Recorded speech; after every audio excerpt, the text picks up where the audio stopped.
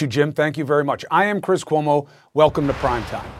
Imagine you're watching men kill another man. That's what you believe. And they keep trying to kill him despite your screams. You're begging them to stop. And you can't call the cops because the men are the cops. The second day of testimony in the trial of Derek Chauvin brought that pain that for most of us, thank God, is just imaginary. But for too many, it is real. And it was said in full, with deeply emotional accounts from witnesses as young as 9 years old. Most weren't allowed to be shown on camera because they are underage. Listen. Do you recognize this man? Yes. Do you remember what he was doing? How do you know him? He was pushing me on the neck with George Floyd. Do you see him in the courtroom today? No. Okay, how about him? Yes. Having been there on this day and seeing the officer on top of George Floyd, how did you feel about that? How did it affect you? I was sad and kind of mad. 9 years old. One after another. Kids, young adults, parents, first responders, all with uncommonly consistent recollections of the event. Remember, it is rare for eyewitnesses, even though they see the exact same thing, to see it the exact same way. But that's the case here. Each echoing the same agony of pleading with officers to free Floyd from the knee that he was pinned under for more than 9 minutes. These are emotions that reverberate in the streets outside the court and all over the country. Let's be honest. This is not just another trial. It is a flashpoint. And absolutely, what happens in that courtroom can't be about politics. It must be about fairness under fact and law. But also, it is dishonest to say that the outcome won't have a major influence on society, potentially. Now, one of the most powerful accounts came from that 9-year-old girl's cousin. The cousin is the teenager who recorded the most crucial piece of evidence at this trial. The video of Floyd's death that set off a national reckoning on systemic injustice. It's been nights. I stayed up apologizing and apologizing to George Floyd for not doing more and not physically interacting and not saving his life. But it's like, it's not what I should have done. It's what he should have done. That is Darnella Frazier breaking down in tears on the stand. So did a Minneapolis firefighter who testified she was prevented from helping Floyd by the officers who are now suspects in his murder. The helplessness, the pain of those who were forced to look on as a man died was brought home by a young man who told the jury he believes it was murder. And that's why he called the cops on the cops in that moment. Listen. At some point, did you make a 911 call? That is correct. I did call the police on the police. Right. And why did you do that? Because I believe I witnessed a murder. You are going to hear a lot in the media about Donald Williams. He first appeared on this show, by the way. We had an exclusive interview with him after Floyd's killing. But you're hearing about it because of what occurred in the cross-examination with defense counsel. And I'm going to show you that. But his real impact today of that testimony didn't come from what happened with the defense attorney. It came from what the defense counsel failed to do during his testimony. It is the first major mistake that I've seen in this. It's a young trial, but it could be a major factor for the jury. What is it? Let's discuss. Back with us tonight, a better mind who knows what it's like to prosecute a case like this, former federal prosecutor Elliot Williams, a former deputy assistant AG, attorney general. It's good to see you again, brother. Hey, Chris. So the reason people are talking about Williams is because of a contentious back and forth during cross with defense counsel. Let's play one of the most pertinent parts of it. In that statement, you said, like, I really wanted to beat the shit out of the police officers. You said that. Yeah, I did. That's what I felt. You were angry. No, you can't paint me out as angry. I was in a position where I had to be controlled. Those terms grew more and more angry. Would you agree with that? They grew more and more pleading for life. Now, Elliot, one, you've got just bad optics here, right? You're trying to paint the black guy as an angry guy defending the white guy who killed the black guy. You're right, that's the allegation. Those are optics. What you and I agree on here is that's not what makes Williams' testimony so powerful for the jury. It's what defense counsel failed to do when Williams uttered his, these reverberating words of, I thought I was witnessing a murder. What did the defense counsel do when he said that? We did nothing, and he should have objected to it. That was a statement that on its face should not have been allowed in court. And, we haven't been seeing a lot of objections in this trial. And, that's common to some, more common than Law and Order. People in real trials don't object all the time. But when a witness says, I thought I was witnessing a murder, what that witness has done is made a legal conclusion. And that is not the role of a witness in a criminal trial. It's the role of the judge to instruct the jury as to what murder is, and then the jury to apply the facts to the law and say, well, either we think this was a murder or we don't. What the witness was doing was making a legal opinion. And immediately the defense attorney should have objected to that. And frankly, the judge could have stepped in at that point too and said, you know what, you can say what you saw. You can say you saw the knee on the neck or whatever, but you can't use that word murder. And the jury heard it. You can't unring that bell, and now it's out there. Well, one, the zone was flooded with poignant testimony. So you could see how, if you're not on your game, you could get lulled. But, for those who aren't lawyers, who are at home, as lawyers speak, this matters. The jury now heard as acceptable to the record as a matter of fact that this witness believed what he saw was a murder. How powerful can that be in deliberations?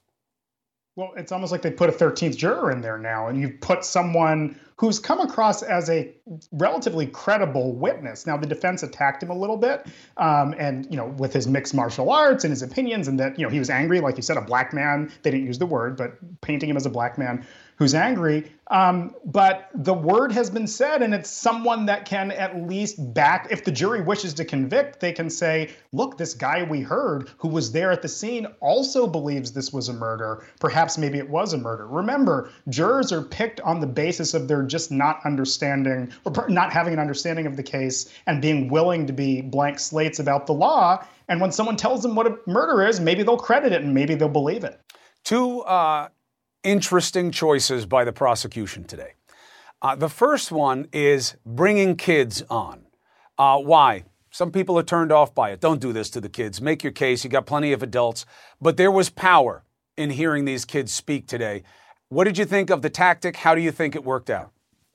Look, kids are very compelling witnesses. You have to be delicate and careful. And both sides, no matter who is questioning a child, needs to be careful, make them feel, frankly, loved and respected because they're just delicate. And there's a 9-year-old who was clearly traumatized. So they had to, make her feel heard. The other thing, though, is that kids are, to some extent, inherently credible. They have far less of a desire. They don't have the baggage that we have as adults, far less of a desire to get involved in matters and like. Now, again, in a way, they're also less credible because they're kids and they're young and they don't know as much. But in a way, the innocence of youth is a very powerful thing to put on stage. But it is a stage of sorts, but to put on trial. Again, it just requires a tremendous amount of care. And if you notice, at least one of the times, and maybe even all of them, I don't recall off the top of my head, the defense didn't cross-examine some of the child witnesses because it's just dangerous to cross-examine a kid. There are so many pitfalls there. And what you get here is a very interesting dividing line in the case between wrong and illegal. Those witnesses today all went to the fact that what they watched was so obviously wrong. It was wrong to the 911 dispatcher. It was wrong to the 9-year-old. It was wrong all the way around. It was wrong to the point where a firefighter was watching and said, hey, I got to help this guy. He's obviously in extremis. He's obviously in a very bad state. And she wasn't allowed to do so. Let's play some of that. In my memory, I offered to walk them through it, or told them, if he doesn't have a pulse, you need to start compressions. And that wasn't done either.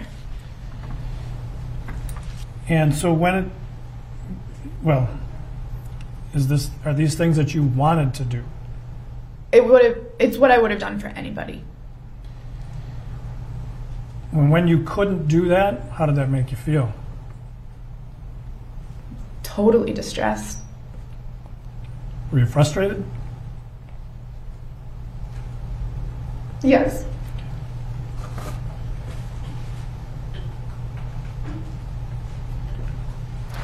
Now, you got to remember where we are on this.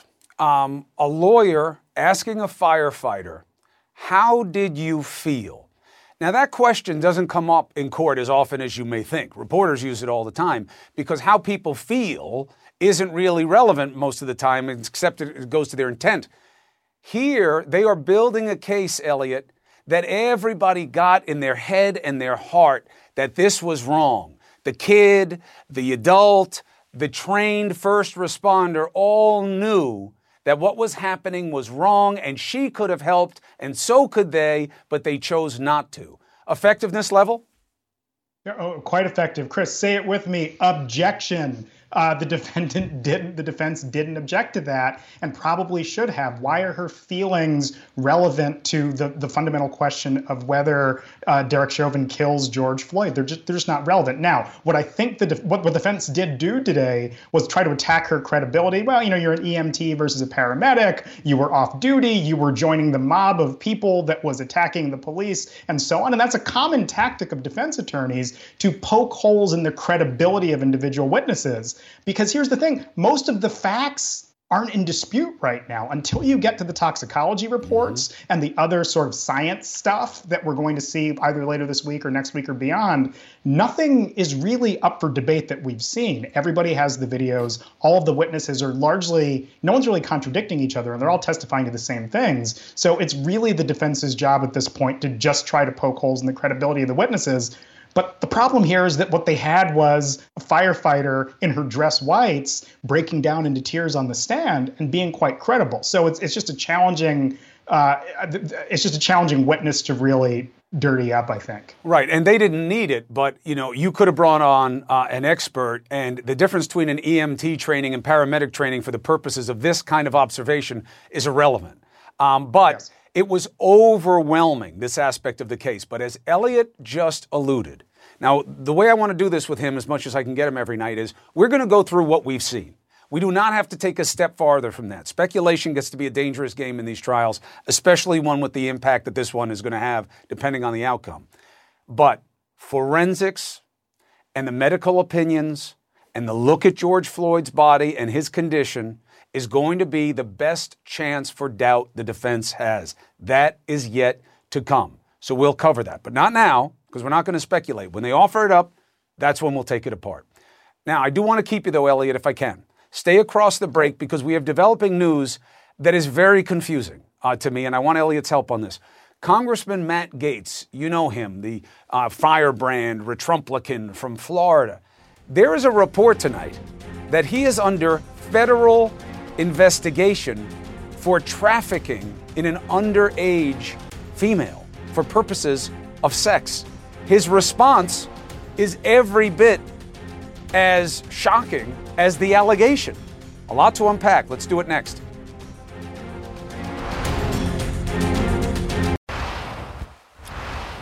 This may be a first. It's developing on our watch in terms of an allegation of this nature. Florida Congressman Matt Gaetz is denying that he had any kind of sexual relationship with a 17-year-old girl. Now, why does he have to do that? Because the New York Times, citing sources, is reporting that the DOJ is investigating. The actual word they use is that there is an inquiry at the Department of Justice about a possible sexual relationship and whether Gaetz paid for this young woman to travel with him. Under federal law 18, is the statutory minimum age, not as it is in some states 16 or 17. Trafficking would mean you move the person from one state to another. That triggers a federal potential law. Now, in a statement to CNN, Gates says in part, quote, "No part of the allegations against me are true." He also tweets again, quoting, "Over the past several weeks, my family and I have been victims of an organized criminal extortion involving a former DOJ official seeking $25 million while threatening to smear my name. We have been cooperating with federal authorities in this matter, and my father has even been wearing a wire at the FBI's direction to catch these criminals. The Justice Department is not commenting, and the FBI in Florida has not responded to a request for comment. Lucky for us, we already have a former federal prosecutor with us, Elliot Williams, tonight. That's why I asked him to stay." Inquiry versus investigation, same thing? No, of course not. But look, they have enough information, or they have enough evidence to at least be suspicious enough to open an inquiry into the matter, and they certainly have more evidence together and more information to find. But this is troubling and should be troubling for him, for anyone else involved. Here's what I don't like, Elliot. Sure. It doesn't smell right to me. Of course not. 6 months, the reporting says they've been looking at this. 6 months to figure out whether or not somebody had sex with somebody else and they traveled? That's a 6-day investigation, not a 6-month investigation. It makes me wonder Chris, if he's right about what he said. No, Chris, I disagree with you on that, just because it's not just a question of whether the underlying act happened. Number one, what they have to do is seize the phone records, the text messages, and so on, to the plane tickets, the bank receipts, the financial records, to really establish that it happened. Like, look, he might have texted or had some personal relationship with someone who was underage, but you have to document and establish everything. Investigations just take a long time. And it's also a question 6 months? of what...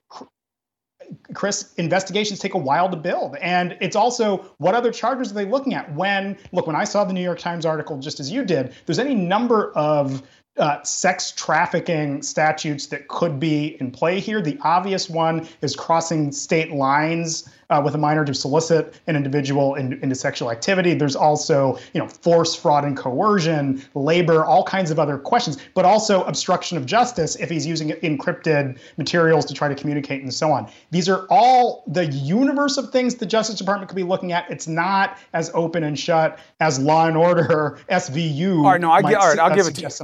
I'll give it to you. I'm just wondering if that block of time is suggestive of what he says. Now, an extortion scheme from a former official would be a total separate matter. Even if it were related to this underlying inquiry, it would be a separate inquiry. But let's listen to Gates' defense of the allegation. Yeah. On March 16th, my father got a text message demanding a meeting wherein a person demanded $25 million in exchange for making horrible sex trafficking allegations against me go away. Our family was so troubled by that, we went to the local FBI.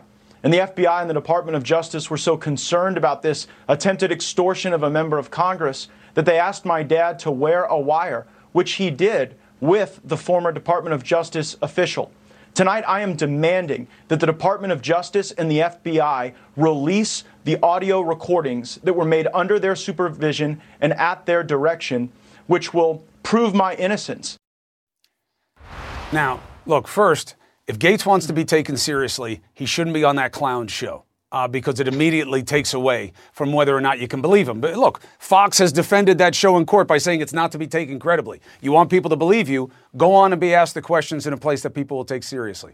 Now, if that's true, what he just said, that this guy was trying to pinch them for money and they've been working with the feds, I know the FBI never wants to say it's doing anything. But in fairness to Matt Gaetz, if any of that is true, shouldn't they say so given that the allegation is in public? Absolutely. If someone's extorting somebody else, let's indict that guy too and investigate. That's a serious crime. And he's alleging something serious. And if it's true, it should be investigated. And people who are engaging in acts of extortion should... I'm saying I want the DOJ or the FBI to say what Matt Gaetz is saying is true. There is an ongoing matter. We won't comment anymore. Because right now they're leaving him out to dry. Is that really fair to him? Well, again, if there is there are standards as to when the Justice Department is going to announce a particular investigation or not. I'm learning this in real time, just as you are. If it is real and if it's serious, it should lead to charges. And there's no question about that. And I don't think that just because it's a member of Congress that many people might disagree with, that we should be applauding it or applauding the extortion or so on. What I found more interesting was Matt Gaetz's initial statement out of the block, which was, look, when I was a single guy, I paid for plane tickets for all kinds of people. Like, come on. That's certainly not the most credible defense to an individual who's been alleged, or at least might be alleged, to have engaged in an unlawful sex trafficking act. So the key point is that's not the right answer. The right answer is no. Right? The right answer is no. I never did this. I had nothing to do with this. And to be honest, you shine light on, won't be satisfying, but both things could be true. The allegation about him and that they're looking at it could be true. Yeah. And the allegation that somebody tried to extort because they had knowledge of it or whatever, could also be true. Elliot Williams. And, Chris, yes, wait, real quick point. He's free to name the DOJ official that he says extorts him. So if he knows of it, name that person and put that person's name out there. He did. He put it out there, and I'm sure the person's going to be dug into right away. We'll take developments as we can, because you got to get stuff like this right. You really only got one chance at it. Elliot Williams, thank you very much for being our guide. Appreciate you. All right, now back to our lead story, okay? This Chauvin trial, absolutely, it has to be about law and fact. Nobody should say anything differently. But we also can't be dishonest about the relevance in greater society. Systemic inequality is real. George Floyd became a flashpoint and a metaphor for what so many people fear for themselves and their families around this country. Michael Eric Dyson is joining us tonight to talk about what this trial means, especially if there is an acquittal. And he met with President Biden. I want to ask him a couple of questions about what he really thinks about Biden and what Biden needs to do. Next.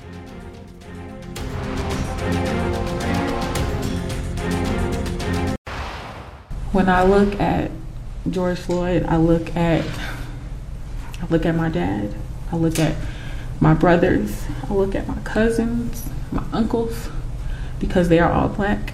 I have a black father, I have a black brother, I have black friends. And I look at that and I look at how that could have been one of them. Now, as I was speaking earlier in the show, the first major mistake was made in this trial today by defense counsel.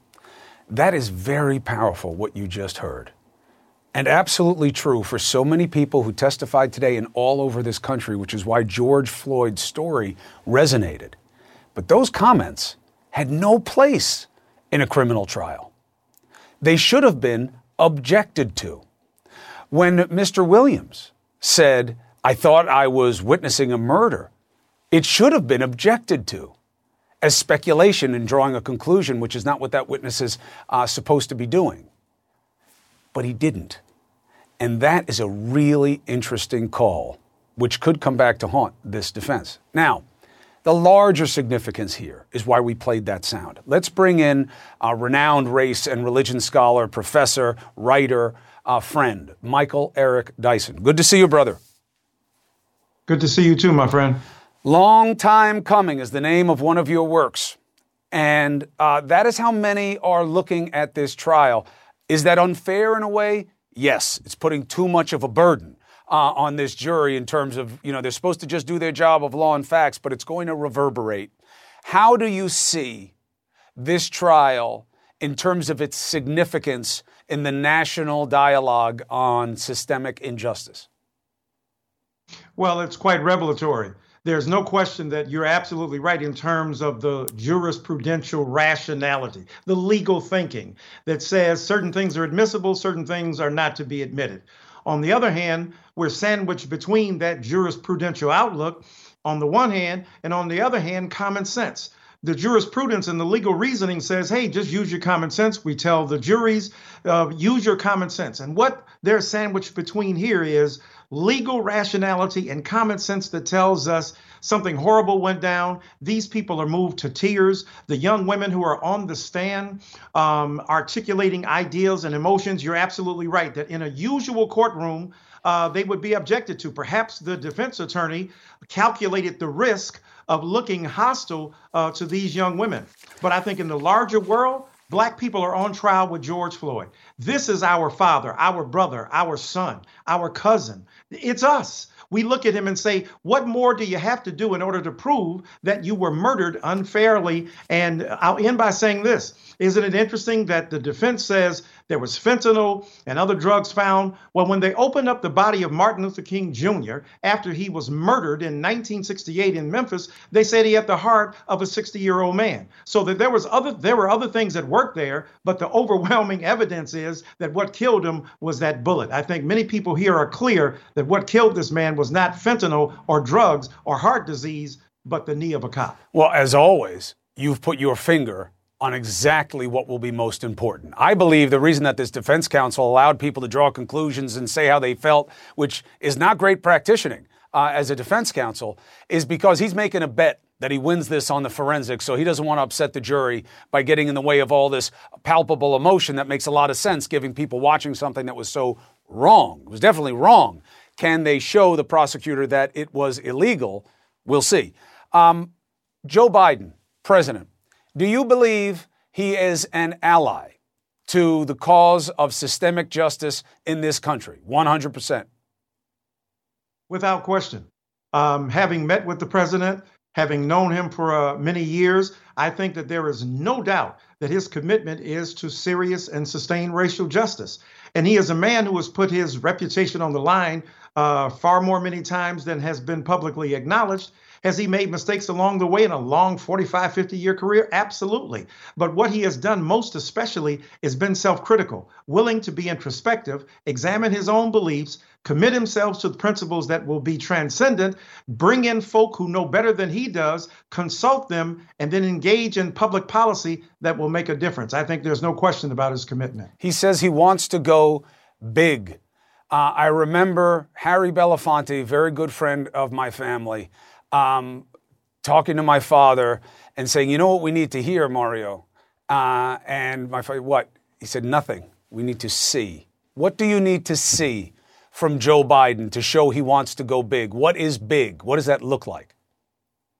Well, looking at the system itself, you know, we don't have to agree on the specificities and particularities of, say, police reform, but we need teeth in these oversight committees that are charged with looking at the police. If you don't want to defund the police, fine. If that's your position to reform them, then have real reform. Put teeth in those committees, have subpoena power assigned to them, look at ways to distribute more equitably what we consider to be public safety. The police are not the exclusive preserve of that. And then finally, use your bully pulpit to identify with the victims of misconduct and deep and profound injustice in this country.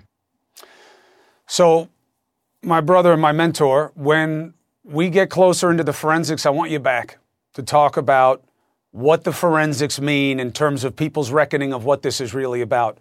Because I think it was a wake-up call for a lot of allies in our society, people like me, white. I don't live it. I don't understand it. I'll never be able to imagine it. But when I hear it from the people I care about, I listen. And when people said that could have been me, that could have been my kid, the forensics are going to be the next layer on that in terms of how that contrasts with people's version of reality. I need you back then. Please come back. Well, I'd love to. We're caught between toxicology and the toxic racial atmosphere that we are being choked by. That's the choice we have in this country. As always, that's what I wanted to say, and you said it better. Pandemic progress. All 50 states have now expanded or have dates to expand vaccine eligibility to everyone 16 and older. That is phenomenal. We could have never imagined a year ago, when I was first sick, that we would be where we are now. But then why are we more worried than ever about a fourth wave? The expert who predicted we were in the eye of the hurricane 3 weeks ago gives us forecast now. Next.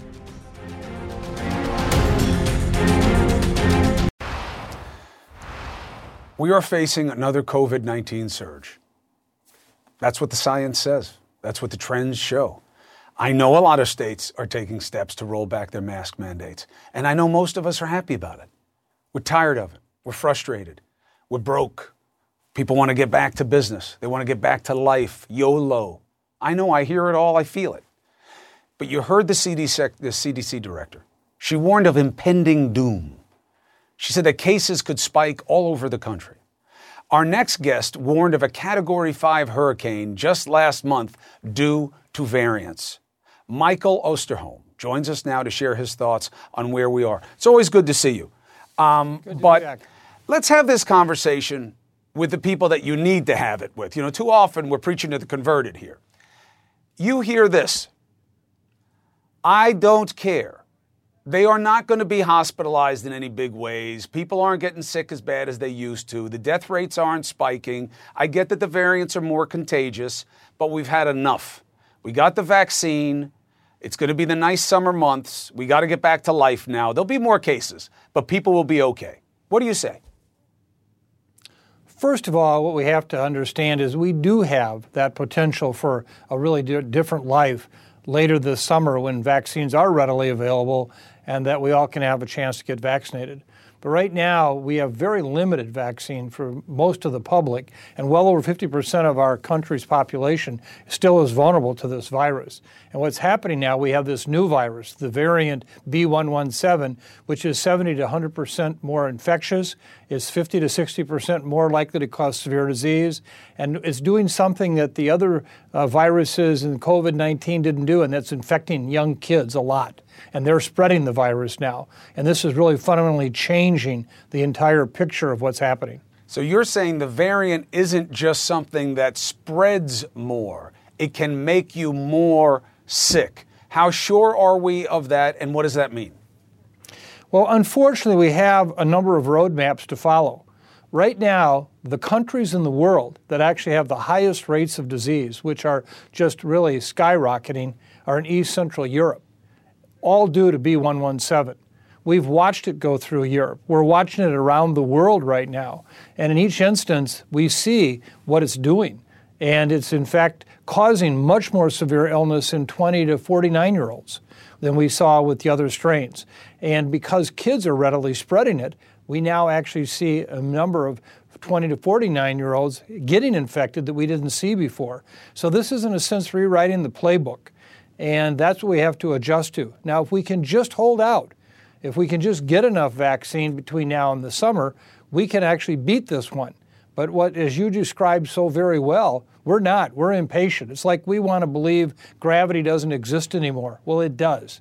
And that's what we're up against right now. The CDC director said vaccinated people do not carry the virus and don't get sick. Now, I've heard reports of people getting vaccinated and then getting COVID. There's a disconnect. What do you believe? Well, I think what she was referring to basically is it largely protects. The vaccine is 90 to 95% protective in most young, healthy adults up to middle age. The older you get, it is less effective. And we know that for all vaccines. If you look at influenza vaccine, the same is true. We are seeing cases that do have breakthroughs. But generally, even if you do get sick after you've been vaccinated, you're less ill. You're not as likely to be hospitalized. And that's the good news. How much worse do you think it gets? Well, worldwide, it's where the darkest days are just upon us. We are going to see the highest number of cases globally in the next 3 to 5 weeks that we've seen all told. What about here? In the United States, Yeah. In the United States, it's going to be totally up to how much are we going to open. Right now, we're the only country in the world, get this, only country in the world where B117, this variant, is spreading, that's opening up as opposed to closing down. So, I mean, in a sense, we're creating the perfect storm. And, you know, who's going to be the person that's going to die 3 days before they were scheduled to get their vaccine? I hope no one. But what we're doing right now, I think there's going to be a lot of people. Michael Osterholm, as always, I have you on because you're usually right, but I hope you're wrong. I thank you for giving your perspective. Be well. I'll talk to you again soon.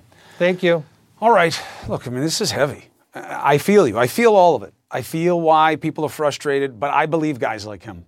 And I hate to see the pain. I just do. Not only are the vaccines sparing us from getting sick.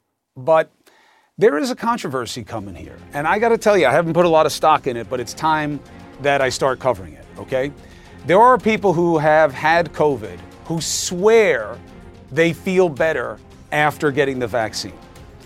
Is one of my next guests a long hauler no more because of the vaccine? A doctor I respect, who I go to for help, who studies this, is going to help us understand what is possible. Next.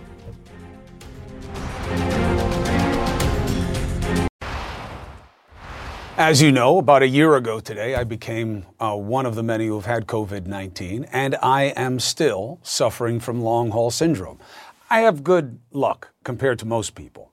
And now I just had some more good luck. Just this morning, I received my first Pfizer shot of the vaccine. I've spoken to people who've said the vaccines helped their symptoms subside, especially the Pfizer one. My next guest says she experienced just that. Last spring, Judy Dodd, a teacher, began struggling with long COVID symptoms. Shortness of breath, headaches, exhaustion. After receiving the second dose of the COVID-19 vaccine, she says her symptoms disappeared. Judy joins us now with Dr. William Lee, President Medical Director of the Angiogenesis Foundation. He has been studying long haulers like Judy and me. Now, Judy, you know you're with family here. I'm not here to judge you. I hope that you are right. But just give us, let's keep this light and tight. Why do you believe that only after the second vaccine of Pfizer, right? Did you have Pfizer? I did. That you really saw a notable difference? Tell the audience. Okay, so after my first vaccine, I was miserable, low-grade fever, fatigue, headaches, sort of mimicked kind of long-haul COVID symptoms. And then after my second vaccine, the next day I had a high fever. Then I followed up with a couple days of fatigue and severe headaches.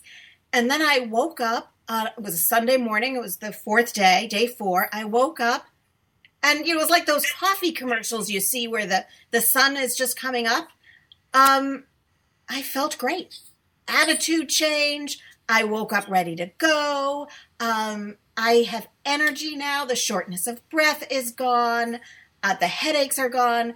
Mainly the fatigue is gone. I mean, I can do things now like a normal person. You know, I can cook dinner for my kids. I work all day. I can come home, cook dinner for my kids, grade papers, and not feel like I've been flattened by a bulldozer. So, you know. And it was the vaccine. It was the vaccine that was a demarcation for you, not the Folgers flavor crystals in the coffee. All right. For sure it was the vaccine. I got you on that. And I want you to be right. Now, Dr. Lee, you've been looking at this. What is the chance that there is correlation and causation for a long hauler like Judy? You know, long haulers has been one of these twists and mysteries in COVID-19. It's a disease that has actually confounded us almost at every turn.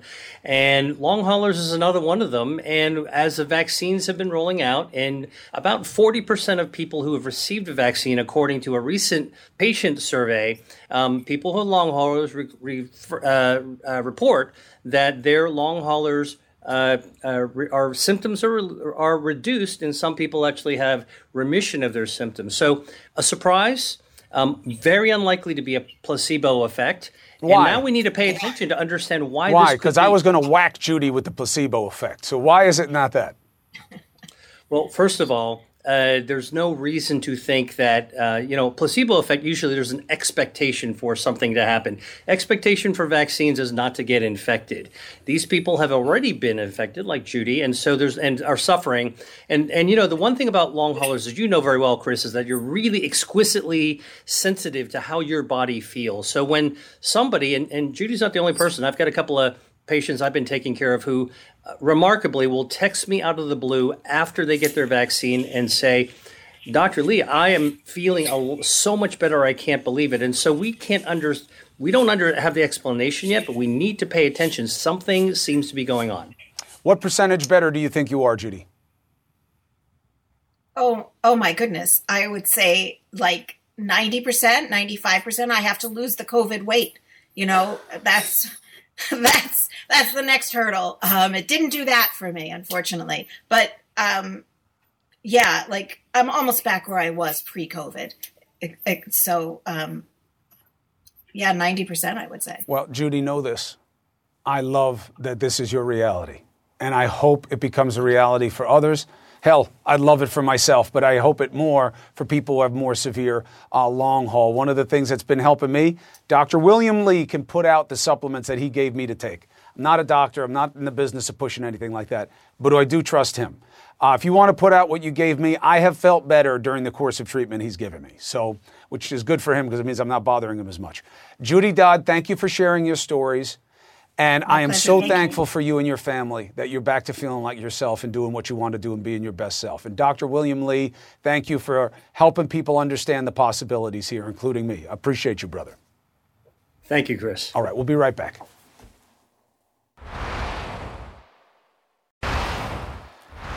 You know, if you think about it, so many of the major things that we're struggling with right now are within our own control. Systemic equality, racism, liberty and justice for all, that's within our control. It's a function of choice. The vaccine is a function of choice. Living with masks or not and cutting this period, it's a matter of choice. Who do we want to be?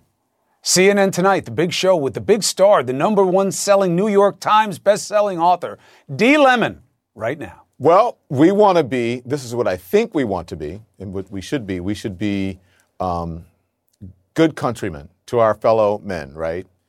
Good citizens to our fellow countrymen is a best way of putting it.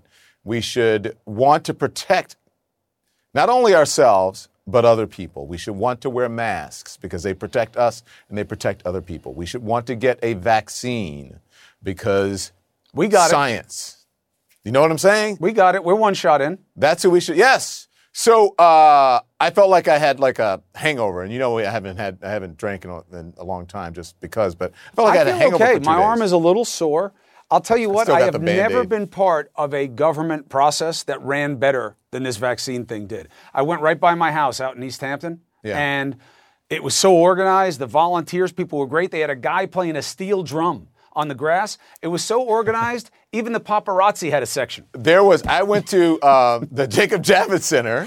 The paparazzi had a section. Were they getting your picture? Oh, yeah. Oh, I did the whole thing. I did the hat and the glasses and whatever. Not that I was, listen, I'm eligible. I was 50 years old. I'm 55. No.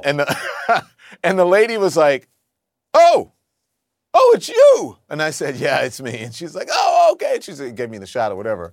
But I mean, there was a guy on the piano with Keith Haring logos all over the piano, playing the piano there, and it was like clockwork. You walk in, you show the thing that you're eligible, the thing you got in the mail. You go up, they check your temperature without even even knowing it. It's amazing. In the few months when Christina was trying to get her parents a appointment for the vaccine, it was like NASA in my house. Everybody was on a laptop. Everybody was looking for a canceled appointment. Everybody was scrubbing all these different sites and stuff.